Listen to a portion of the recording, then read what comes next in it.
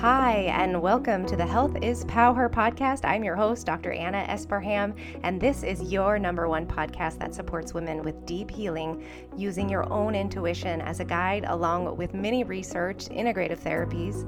And since I'm also an integrative pain doc and now chronic pain coach, among many other things, I have a new coaching program called Pain Free Life Academy for women who want to heal from chronic pain, whether it be headaches, pelvic pain, fibromyalgia, you name it, so you can move your body freely and do the things you love again. And so if you're interested, fill out that Ideal Life Without Pain quiz in the show notes and podcast details and drop your email and I'll give you a free discovery call. And this is a one-of-a-kind program with me as your pain coach so that you can finally live a normal life again and begin to thrive and share your true gifts with the world. All right, everyone, on to the show.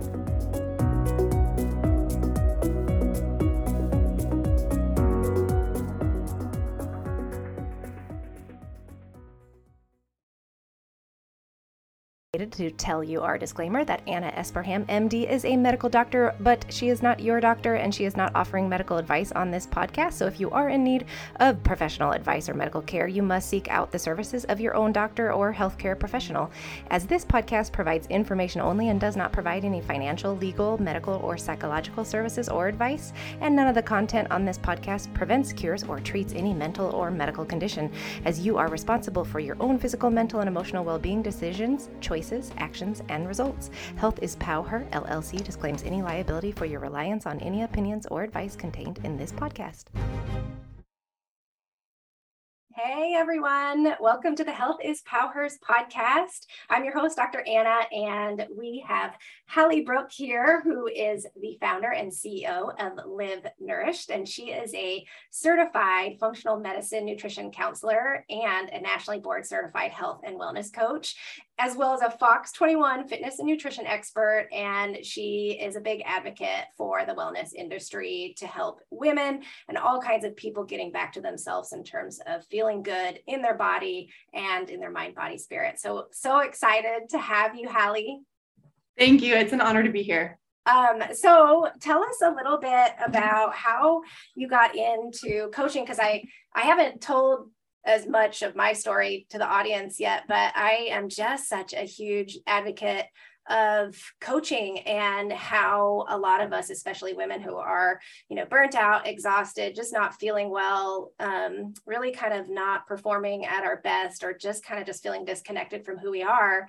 I just find that coaching is it's been so incredibly helpful for me. I have my own coach, and I have become a coach now, and I just never knew what, power it could have in our lives.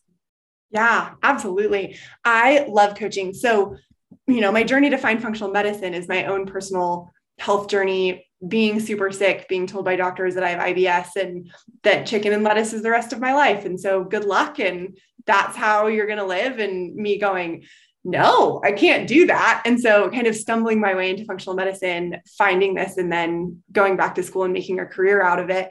But how I really found coaching is exactly what you said, the power of having an advocate who is in your corner, but who honors you as the expert in your own body. I think that's so important. So, as a math teacher for 9 years, I came out of college as pre-med, didn't go that route, ended up teaching math for 9 years. Had my own wellness journey, landed in functional medicine, and here we are. But in that process, I went back to school and became all sorts of things. I'm a personal trainer. I got a degree in nutrition. And where I ended up with coaching is really, my own knowledge is wonderful, and I can explain that to clients.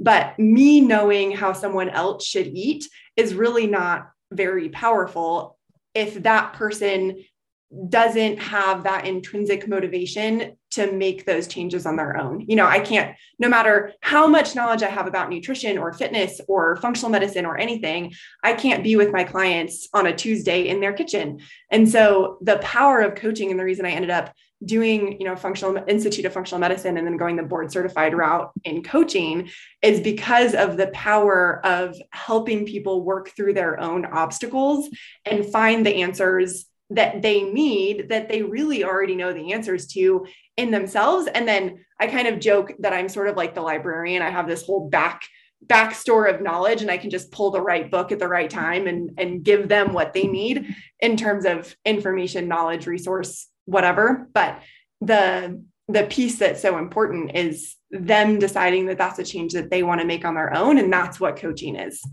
Yeah, that's what I finally figured out, because I just kind of fell into coaching because I got this message from someone on Instagram and was like so intrigued, and it was just kind of divine intervention just right at the right time when I needed it in my life, because I was in a big transition and I didn't know what I needed. And I was so confused on how to make that change. And it just so happened the same day I signed up for that coaching program, and I had never had a coach before.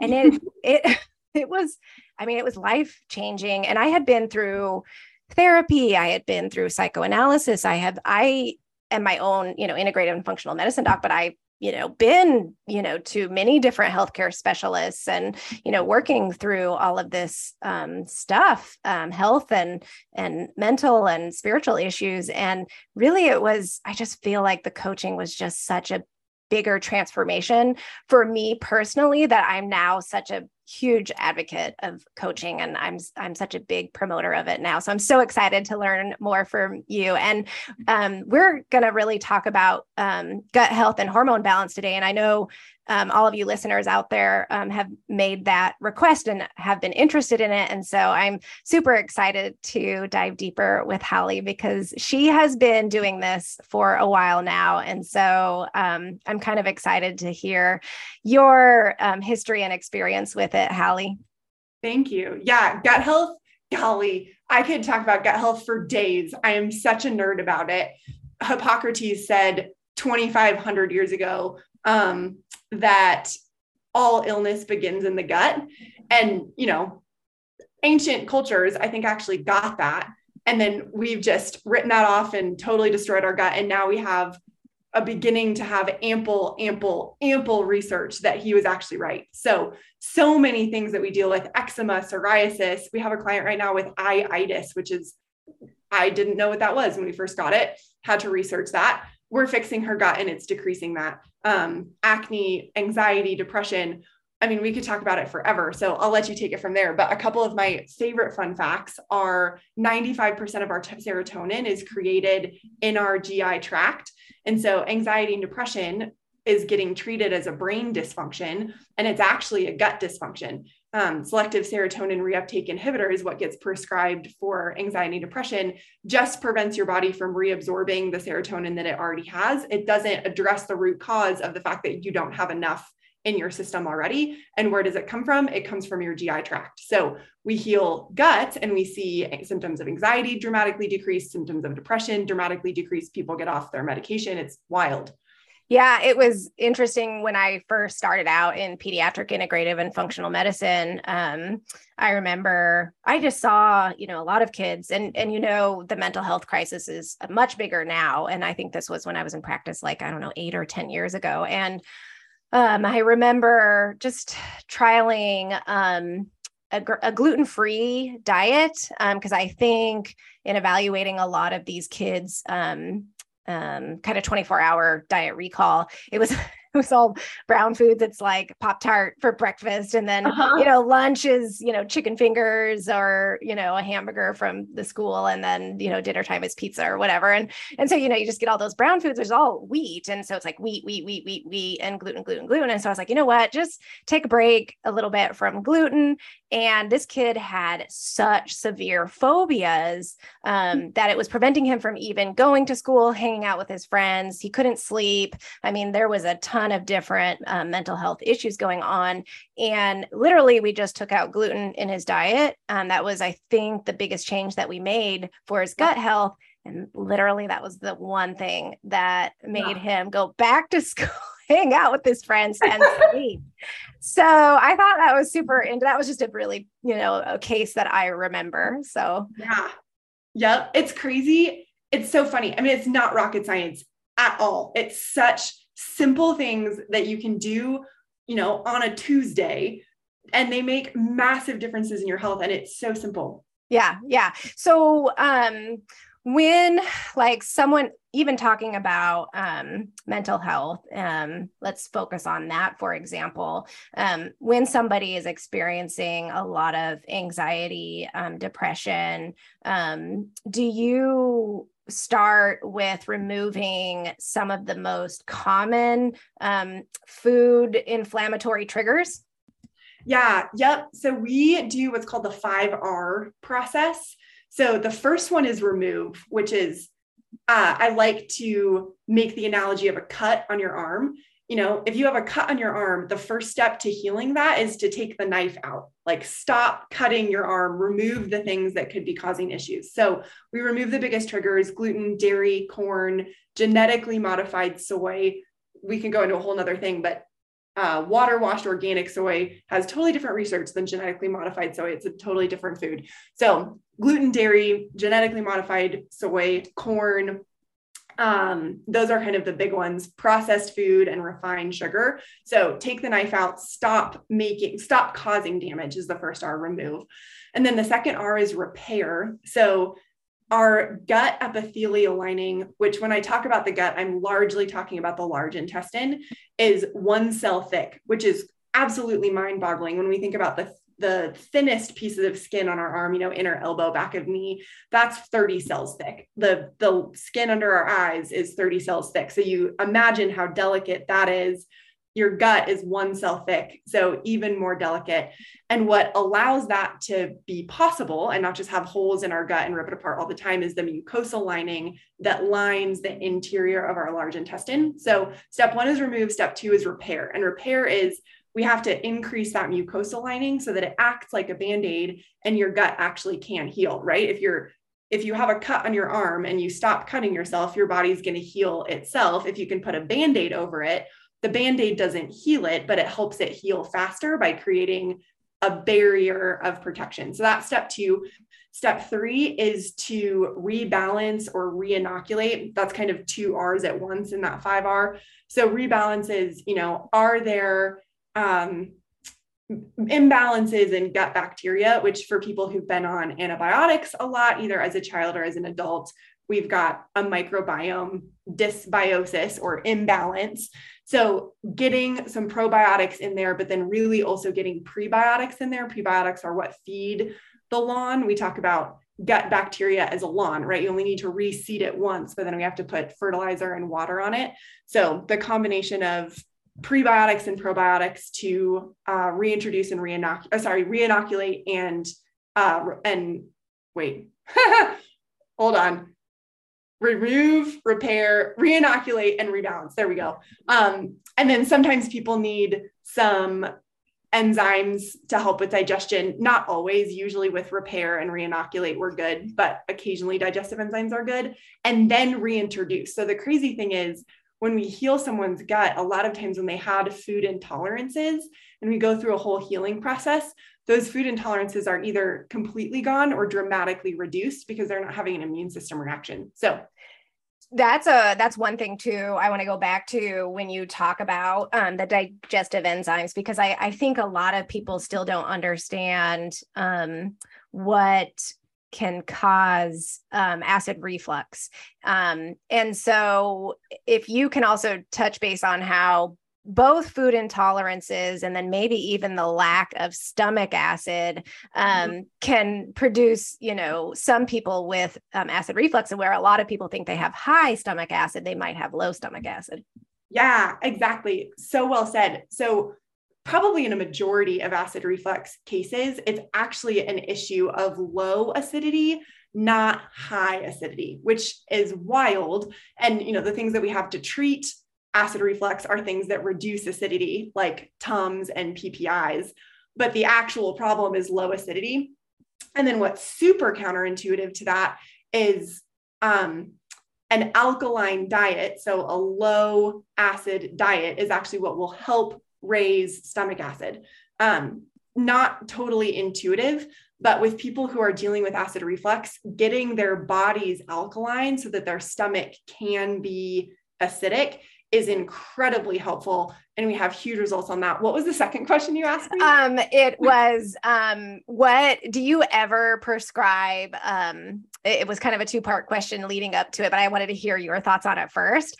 Because I don't know if I've talked about this actually too much on the podcast at all, but sometimes we've had to give people with low stomach acid and an alkaline diet. Yeah, that's great. But some people with low stomach acid actually need the betaine HCl. And so we've had to do that for several of our patients.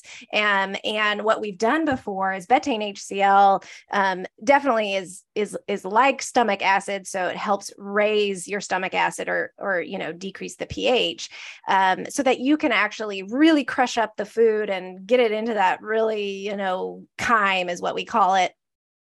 And some people actually have to really increase very slowly so that, I've had some people go up to like 6 capsules with their meal. Obviously, you want to start off with just 1 capsule with each meal and go slow with it because you want to make sure you do have low stomach acid versus high stomach acid, which is a majority of people do have low stomach acid, but it's very hard to test for it. You have to do this 24-hour pH test, typically overnight in the clinic or in a hospital. And so a lot of people don't do it.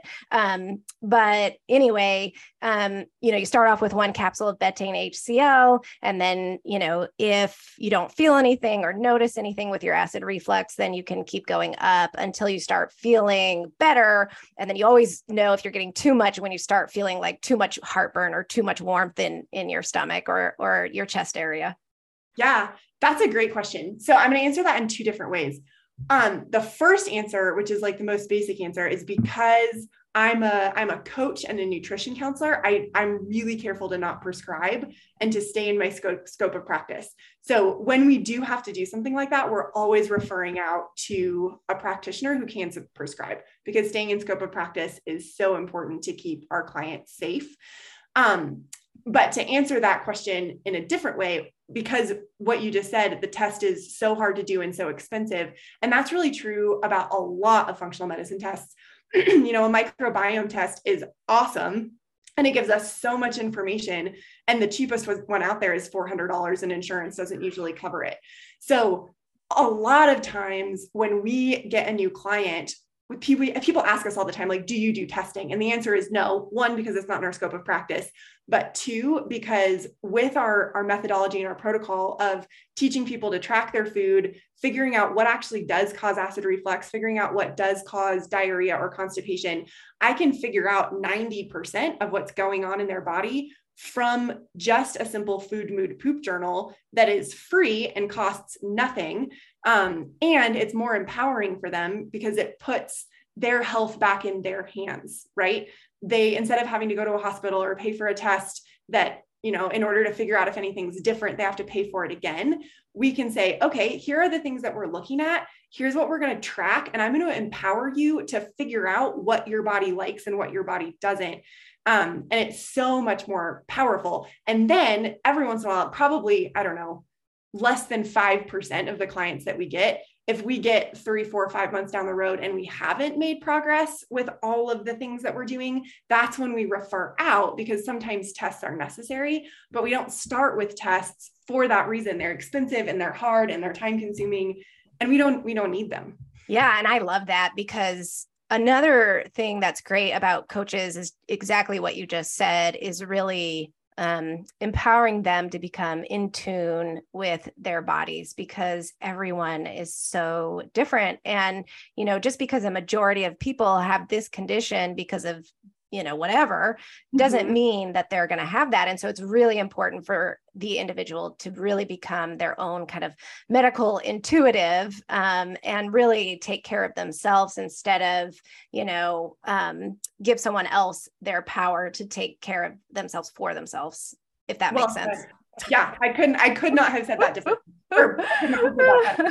We are so used to outsourcing our well-being to doctors. I talk about this with diet plans all the time. You don't need a diet plan or a calorie counting app to figure out what your body needs over a daily basis. You just have to pause long enough to listen to what your body needs. But we're so used to outsourcing And we're so used to this posture of, well, I can't figure it out, so I'm going to follow this diet plan, or I can't figure it out, so I'm going to use the calorie counter on my phone, or I can't figure it out, so I'm going to go see this practitioner. And it's just not necessary, but it's also a learning curve, and why you need a coach or someone walking beside you to help you learn how to internalize and not outsource your well-being.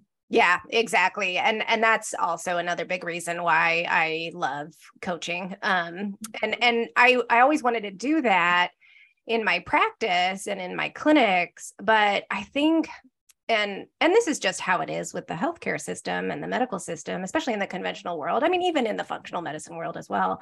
But oftentimes a lot of people abdicate their, power to that practitioner or to the doctor versus really just listening to them. If you have side effects to something, but the doctor's like, keep on it, I mean, you really can get in trouble there if you don't definitely tune in.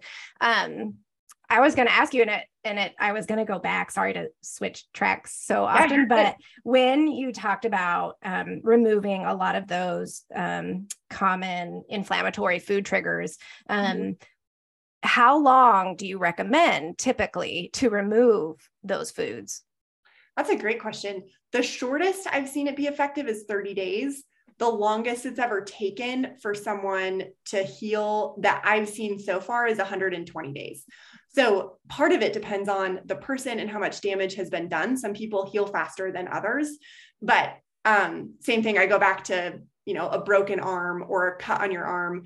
With healing your gut's not like a broken arm. If you break your arm, you put it in a cast and you don't use it for 6 weeks and it heals. With our guts, we can't do that because we have to keep nutrients and food coming into our bodies. So we're trying to mitigate the damage while still using the system while it heals. So sometimes it can take longer. 30 days is a great starting place. 6 weeks is also often what it takes to heal something that you're still using. If you try to imagine healing a broken arm while still, using it, we're going to at least not play baseball, but we might be still picking up a fork or typing.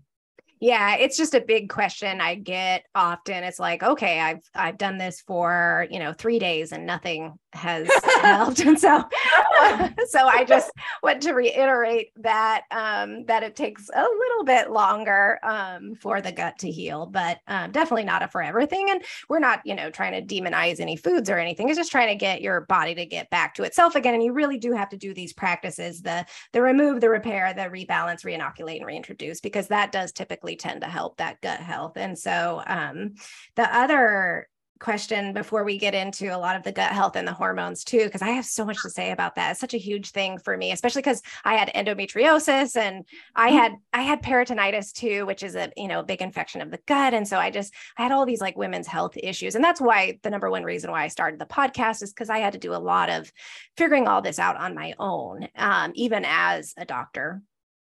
And so one of the questions that I have is, and this is probably more controversial nowadays, is because there's probably not that much research, is I was dairy intolerant ever since I was like probably 5 or 6 years old. And so I didn't eat much dairy at all up until just recently, just a couple of years ago. And I started on this program where, I did the remove, repair, rebalance, reintroduce. But what I did was I did a new different type of probiotics. I did a spore-based probiotic, and I did that for a while. And then I started switching to raw A2 casein milk.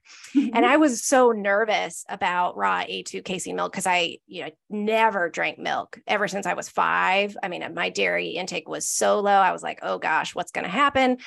And man, I feel great drinking and it's from the farm just a few blocks down. And so she just has a cow in her backyard. And so she milks it. And so we get the milk from the farmer and it is amazing. And I don't have any issues with it. That's awesome. Yeah. I would say that's not controversial. There's not a ton of research, but there is research. Typically, as humans, we lose our lactase enzyme, that enzyme that breaks down lactase, by about the age of 5. So that's really typical for people to start having a lactose intolerance around the age of 5, because that's when our bodies stop producing that enzyme. And, milk, raw cow's milk is amazing. Goat's milk is also amazing, has enzymes and bacteria in it that are really good and really nourishing for our bodies. And so when we can support our bodies in having developing the enzymes that we need, because you can replace lactase in your system. There's, cheap things that you can buy at Walmart. I don't recommend that have lactase enzyme, but you can, or you can train your body to say, hey, I need you to produce this enzyme, and it will. Then you can get the positive benefits of really whatever you eat. And it's similar with gluten. It's fascinating. A lot of people have gluten tolerance and intolerance in the US, don't at all in Europe, because we've crossbred and genetically modified and sprayed everything with glyphosate. So what we're eating is different from what they're eating over there. But that said, a lot of times when you heal that gut lining and you no longer have food particles leaking out, which then triggers your immune system to attack it like a foreign invader, you would be surprised what you can eat, because it's staying contained in your gut system and it's not triggering an immune response. It's not triggering intolerance response. And so when you heal, absolutely, you can eat things that you wouldn't have before. And then you get all the beautiful benefits of that. Yeah. And even touching more on that, I notice too, when I'm in a less stressful state, in a less fight or flight state, I can actually, because I am gluten-free. Mm-hmm. I've been mostly gluten-free since I had that peritonitis, but I've been able to do a little bit of gluten here and there without any issues whatsoever when I'm not stressed. Now, when I am in a stressed state, I cannot do it. Yeah. So well said. This is so funny. I actually gave a talk this last Tuesday, and there was a teacher there who's starting school. And I know what that's like because I was a teacher for 9 years. And so she asked me, she said, when I get stressed, I start getting diarrhea and gas and bloating and all of these things. What can I do to reduce my stress? And so we kind of joked about the typical things that are thrown out there, like take deep breaths and meditate and all the things that as a teacher who's working 50 hours a week, you just want to be like, thanks for that advice. That's completely worthless. And so what we talked about is if we think about stress like a cup, when you overflow that cup, you start getting symptoms. So what are the things that you can do to shrink what's in that cup so that you still have capacity? And one of the things that you can do is switch up your diet for a short period of time. Things that cause inflammation like gluten and dairy put more stress on your body. And so when you're under high stress and we can't fix the stressful situation, first year teaching, beginning of the school year, that's just stressful, and it's going to be. There's not a lot of room we have to tweak that, or being a new mom or whatever it is, dealing with family stuff, that we don't necessarily have control over, but I can reduce the amount of stress that I'm putting in my body in terms of the food. So I can reduce gluten, I can remove dairy, and that reduces the stress. And then when the external stress goes away, I can absolutely eat those things again, because it's about keeping my cup at a reasonable level and not letting it overflow. Yeah, I love it. Yeah. No, it's a huge connection. And yeah, I'm really focused on that mind body connection, and that stress gut connection is so, it's like the gut gets hit first, because the vagus nerve, there's a whole bunch of connections with the stress in the gut and the brain and the gut itself. And so the gut just gets hit, man. That poor gut. It really does. Another fun fact that I learned recently 2 weeks ago in terms of the brain gut connection is in a fetus. So when a fetus is developing, cells are pulling apart and starting to specialize. The group of cells that creates the brain is the exact same group of cells that creates the gut. So as that specialization starts happening, this specific group of cells creates both. And in invertebrates, they way, billions of years ago, had guts before they had brains. So our gut is called our first brain. Yeah. Pretty wild. I totally, it totally makes sense. And that's why in my group coaching program, especially when I'm starting with my chronic pain, I'm really making sure the gut health is like one of the top priorities, because it is so connected with the pain pathways. Yep. Okay. Do you want to get into hormones and the connection to gut health? Okay, cool. The one thing that I studied previously, because I did this whole women's health kind of functional medicine course that I created, and one of the research that I really pulled into my program was how the gut microbiome and the gut inflammation that was occurring was actually causing issues with hormone imbalances and inflammation in the uterus and the uterine lining and the endometrial lining. And so I thought that was so crazy, because it just felt, I mean, especially with the history that I had, all that inflammation in the gut, and I had changes in my gut microbiome because it was just totally destroyed with all the IV antibiotics. And that's when I started developing a lot of the menstrual cramps and gut issues all at the same time. And I was like, oh my gosh, this totally makes sense. Yeah. So with your practice, I know a lot of women now have hormone imbalances. And so, I mean, I'm sure you start with just this program, the 4 R's that you recommend. And then I'm sure you're seeing some excellent results for whether it be PCOS, menstrual cramps. I mean, even thinking about endometriosis, like I had, and even menopause. Yep. Yeah. Huge results. So there's kind of 3, I don't know, it's not really steps because it's not super linear, but 3 pieces that go into balancing hormones. The first one is same as gut health, which is remove. So remove everything that's an endocrine disruptor in your world. The, super toxic laundry detergent that we use that is literally soaking into our skin every single day because it doesn't fully get washed out of our clothes. That's an endocrine disruptor. Dryer sheets too.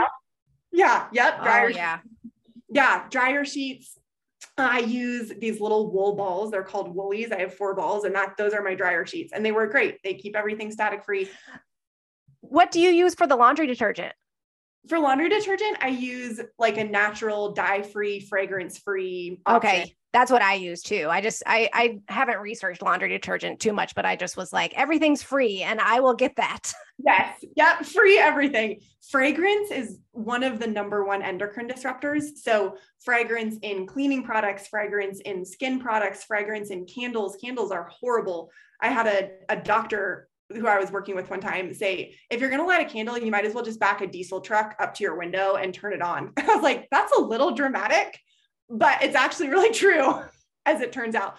So step 1 is just remove, the crazy hippies who live next door, who have everything fragrance-free, natural, using thieves oil and silver cloths.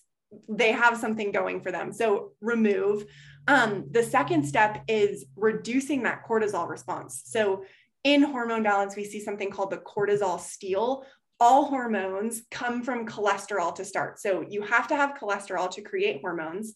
And then from cholesterol, your hormone breakdown gets broken down into 2 categories, either cortisol, which is the stress hormone, or your sex hormones, your estrogens and androgens and progesterones.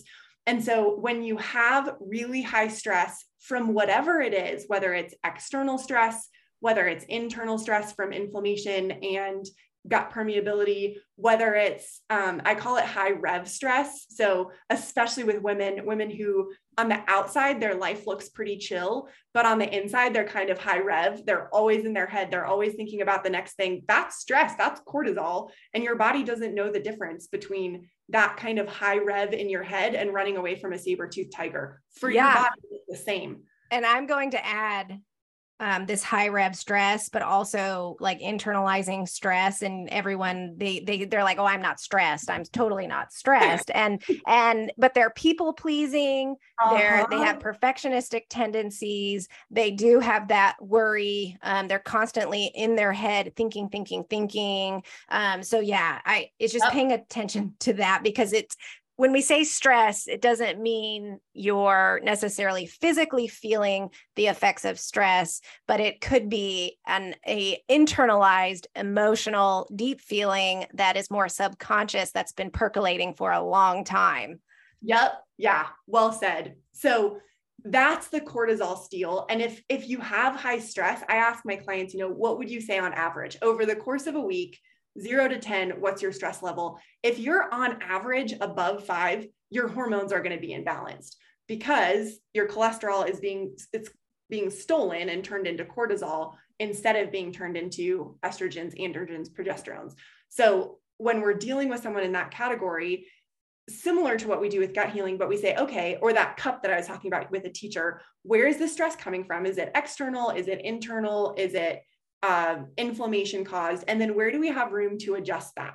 If we need to reduce our stress, what can we do? And a lot of times we'll start with gut healing because that's a super easy way to reduce internal physical stress. If your immune system isn't attacking things all the time, that's going to reduce the level of stress in that cup. So number one, remove things that are endocrine disruptors. Number two, give your body every chance it possibly can to turn cholesterol into the hormones that you need.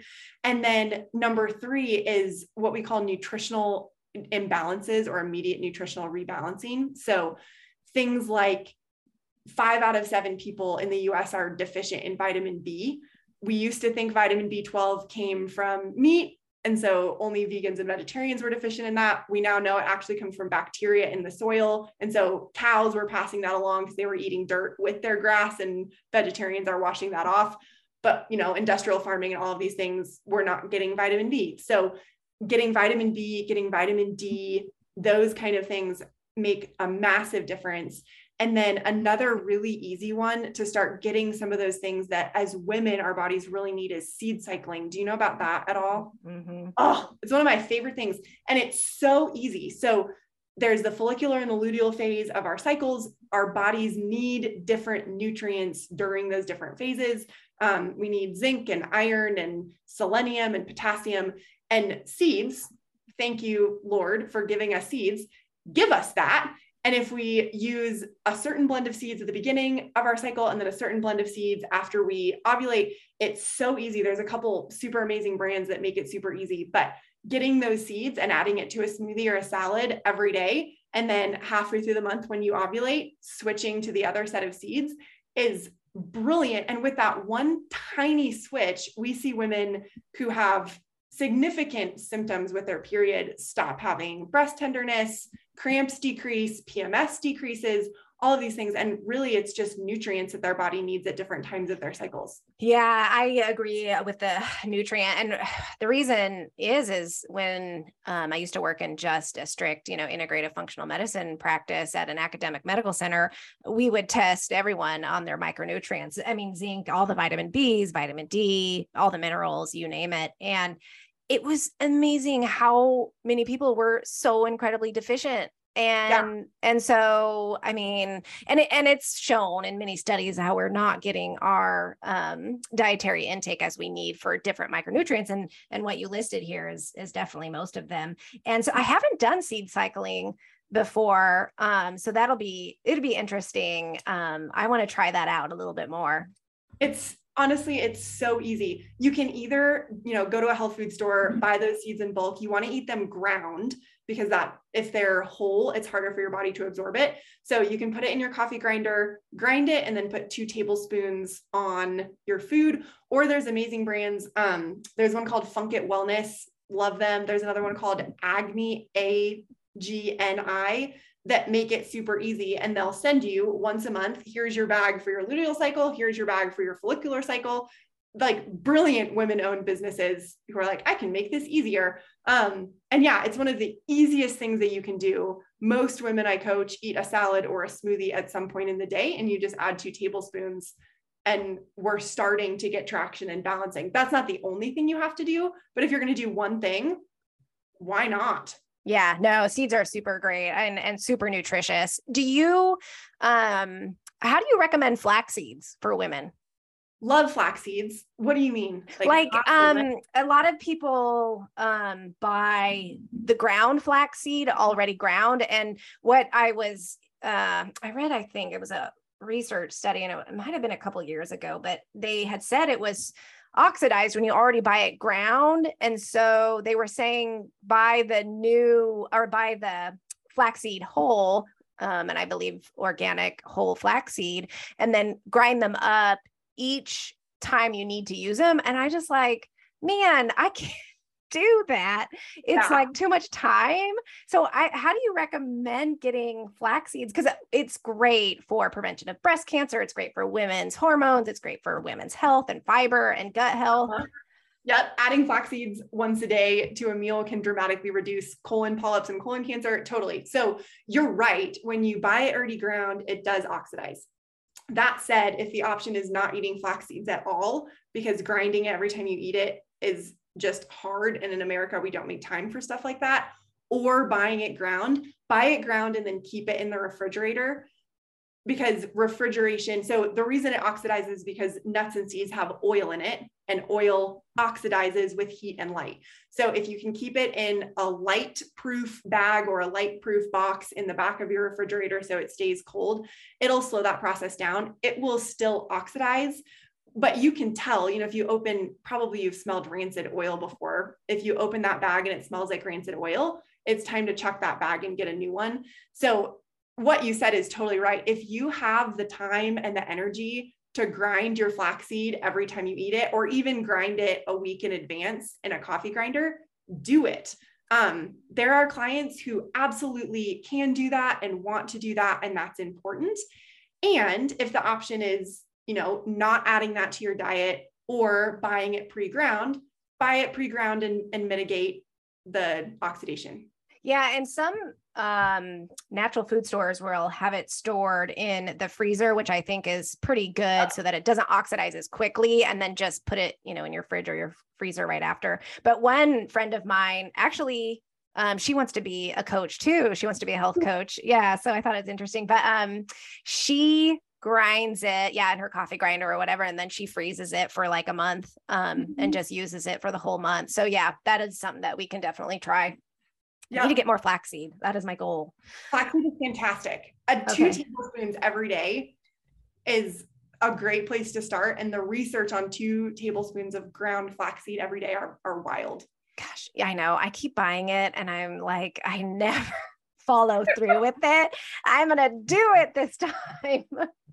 Another thing you can do, which doesn't have the fiber that flax oil, the fiber or the protein that flax seeds does, is flaxseed oil. Still has fantastic anti-cancer benefits. And that's a really easy way to buy that, put it in the fridge, use it within a month, throw it in your smoothies.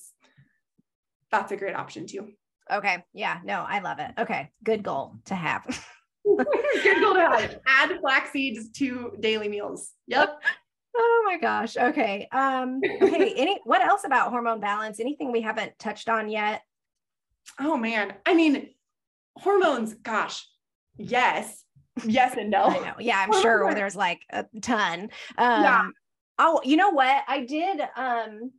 I had Aviva Ram on, I can't remember. It was a few months ago, and we were promoting her book, Hormone Intelligence by Aviva Ram. It is so good. And I've read the book. Ladies, if you have any issue with hormone imbalances, PCOS, menopause, menstrual cramps, infertility, I mean, you've got to read that book by Aviva Ram. Her book is so well researched and just has so many good tips. So go for that. Little side note. Okay. That's a great suggestion. I would say, the yes and the no to that question is there more to talk about? Absolutely. Because hormones are incredibly complex. Even our top scientists don't totally understand how they work, and they control absolutely every function in our body. So is there more to talk about? Yes. And one of the things that I talk about a lot in my practice is 2-degree shifts. So if you take off sailing from the United States and you change your tack by 2 degrees and you keep sailing across the ocean, you end up on a different continent than you would have been before. So it's super easy, especially if you're trying to do something on your own, which neither you or I recommend. Like, get a coach, find a practitioner. Don't try to navigate this on your own. But if you are going to try to do something on your own, pick one thing that is simple and doable, that's a 2-degree shift, and then keep doing it. If you're going to start with seed cycling, start seed cycling and do it for 6 months. That's one thing that's really small and really basic, and sail across the ocean with that one shift. And you'll end up on a different continent than the path that you're headed down right now. So I always love to end conversations about hormone or gut health or something that is really complex and has a lot of factors. With something like that, it is complex, it is overwhelming. Absolutely get help, get a coach, get a practitioner to walk with you through that journey. And you can start tomorrow with one really simple thing, seed cycling, or remove gluten from your diet and stick with that, or start a process of healing your gut, one thing, and it'll make a massive difference. It doesn't have to be, you don't have to be a doctor to heal your own body. No, definitely not. And you don't have to make these huge, humongous, big changes, because I know I've tried to do that. I'm super disciplined. I can do any diet in the world, and it just is never sustainable to actually have true healing and transformation. So I totally agree. Those small shifts make, big, big, big impact for you. This is great. Oh my gosh, Hally, you just provided so much for the audience today. And tell us a little bit about your services and where people can find you, who's your ideal client, and where they can find you on your website and your social media. Yeah, absolutely. Thank you. So www.livenourished.coaching.com is our website. You can book a free consult with us on there. And then on Instagram at Live Nourished Coaching. We also have a Facebook page. Just search Live Nourished Coaching and you'll find us. Our ideal client are women who they feel like they don't have any options. They have gas and bloating, they have hormone issues, and they've just been told by a lot of doctors that this is the rest of their life. That's who we work with. So if you want to feel well and you've been told that not feeling well is your normal, it doesn't need to be your normal. And then what we do, because we believe in the concept of living nourished, all of our programs are actually really affordably priced memberships, because we don't want someone to come work with us and have it be a one and done program and then they go off and they have to fend for themselves. So we work with women over the course of a year. We have 3 different tiers of memberships so that they are given one-to-one coaching, group coaching. We're, targeting what their needs are specifically to them, but they're also being plugged into a community that's walking in the same direction that they are, especially for women whose, husbands aren't fully on board, or their friends aren't fully on board, or their kids aren't fully on board. That community aspect is super important. So we have 3 different memberships. And if you book a consult with us, we'll walk you through it and see if we're a good fit for you. And if we're not, we have a ton of referrals, like Dr. Anna, of people who we send clients to if we're not the right fit for them. That's great. I think that how you structured your program is just, it's amazing. And I think I'm already thinking of a few people who need to do your program. So I think that's awesome. Thanks so much for being on the show, Hally. Anything else that you want to leave the audience with? Gosh, I would just say, so here's the question that I would always leave you with is, what are you nourishing? So often we think about food as bad or good. We think about whether or not I got out for my run or my workout today and I did bad or good. Pause, take a step back on that and ask yourself the question, what are you nourishing? If you took a nap instead of going for a run, you're actually probably nourishing something really important. If you ate some cake because it was your best friend's birthday, you're nourishing something really important.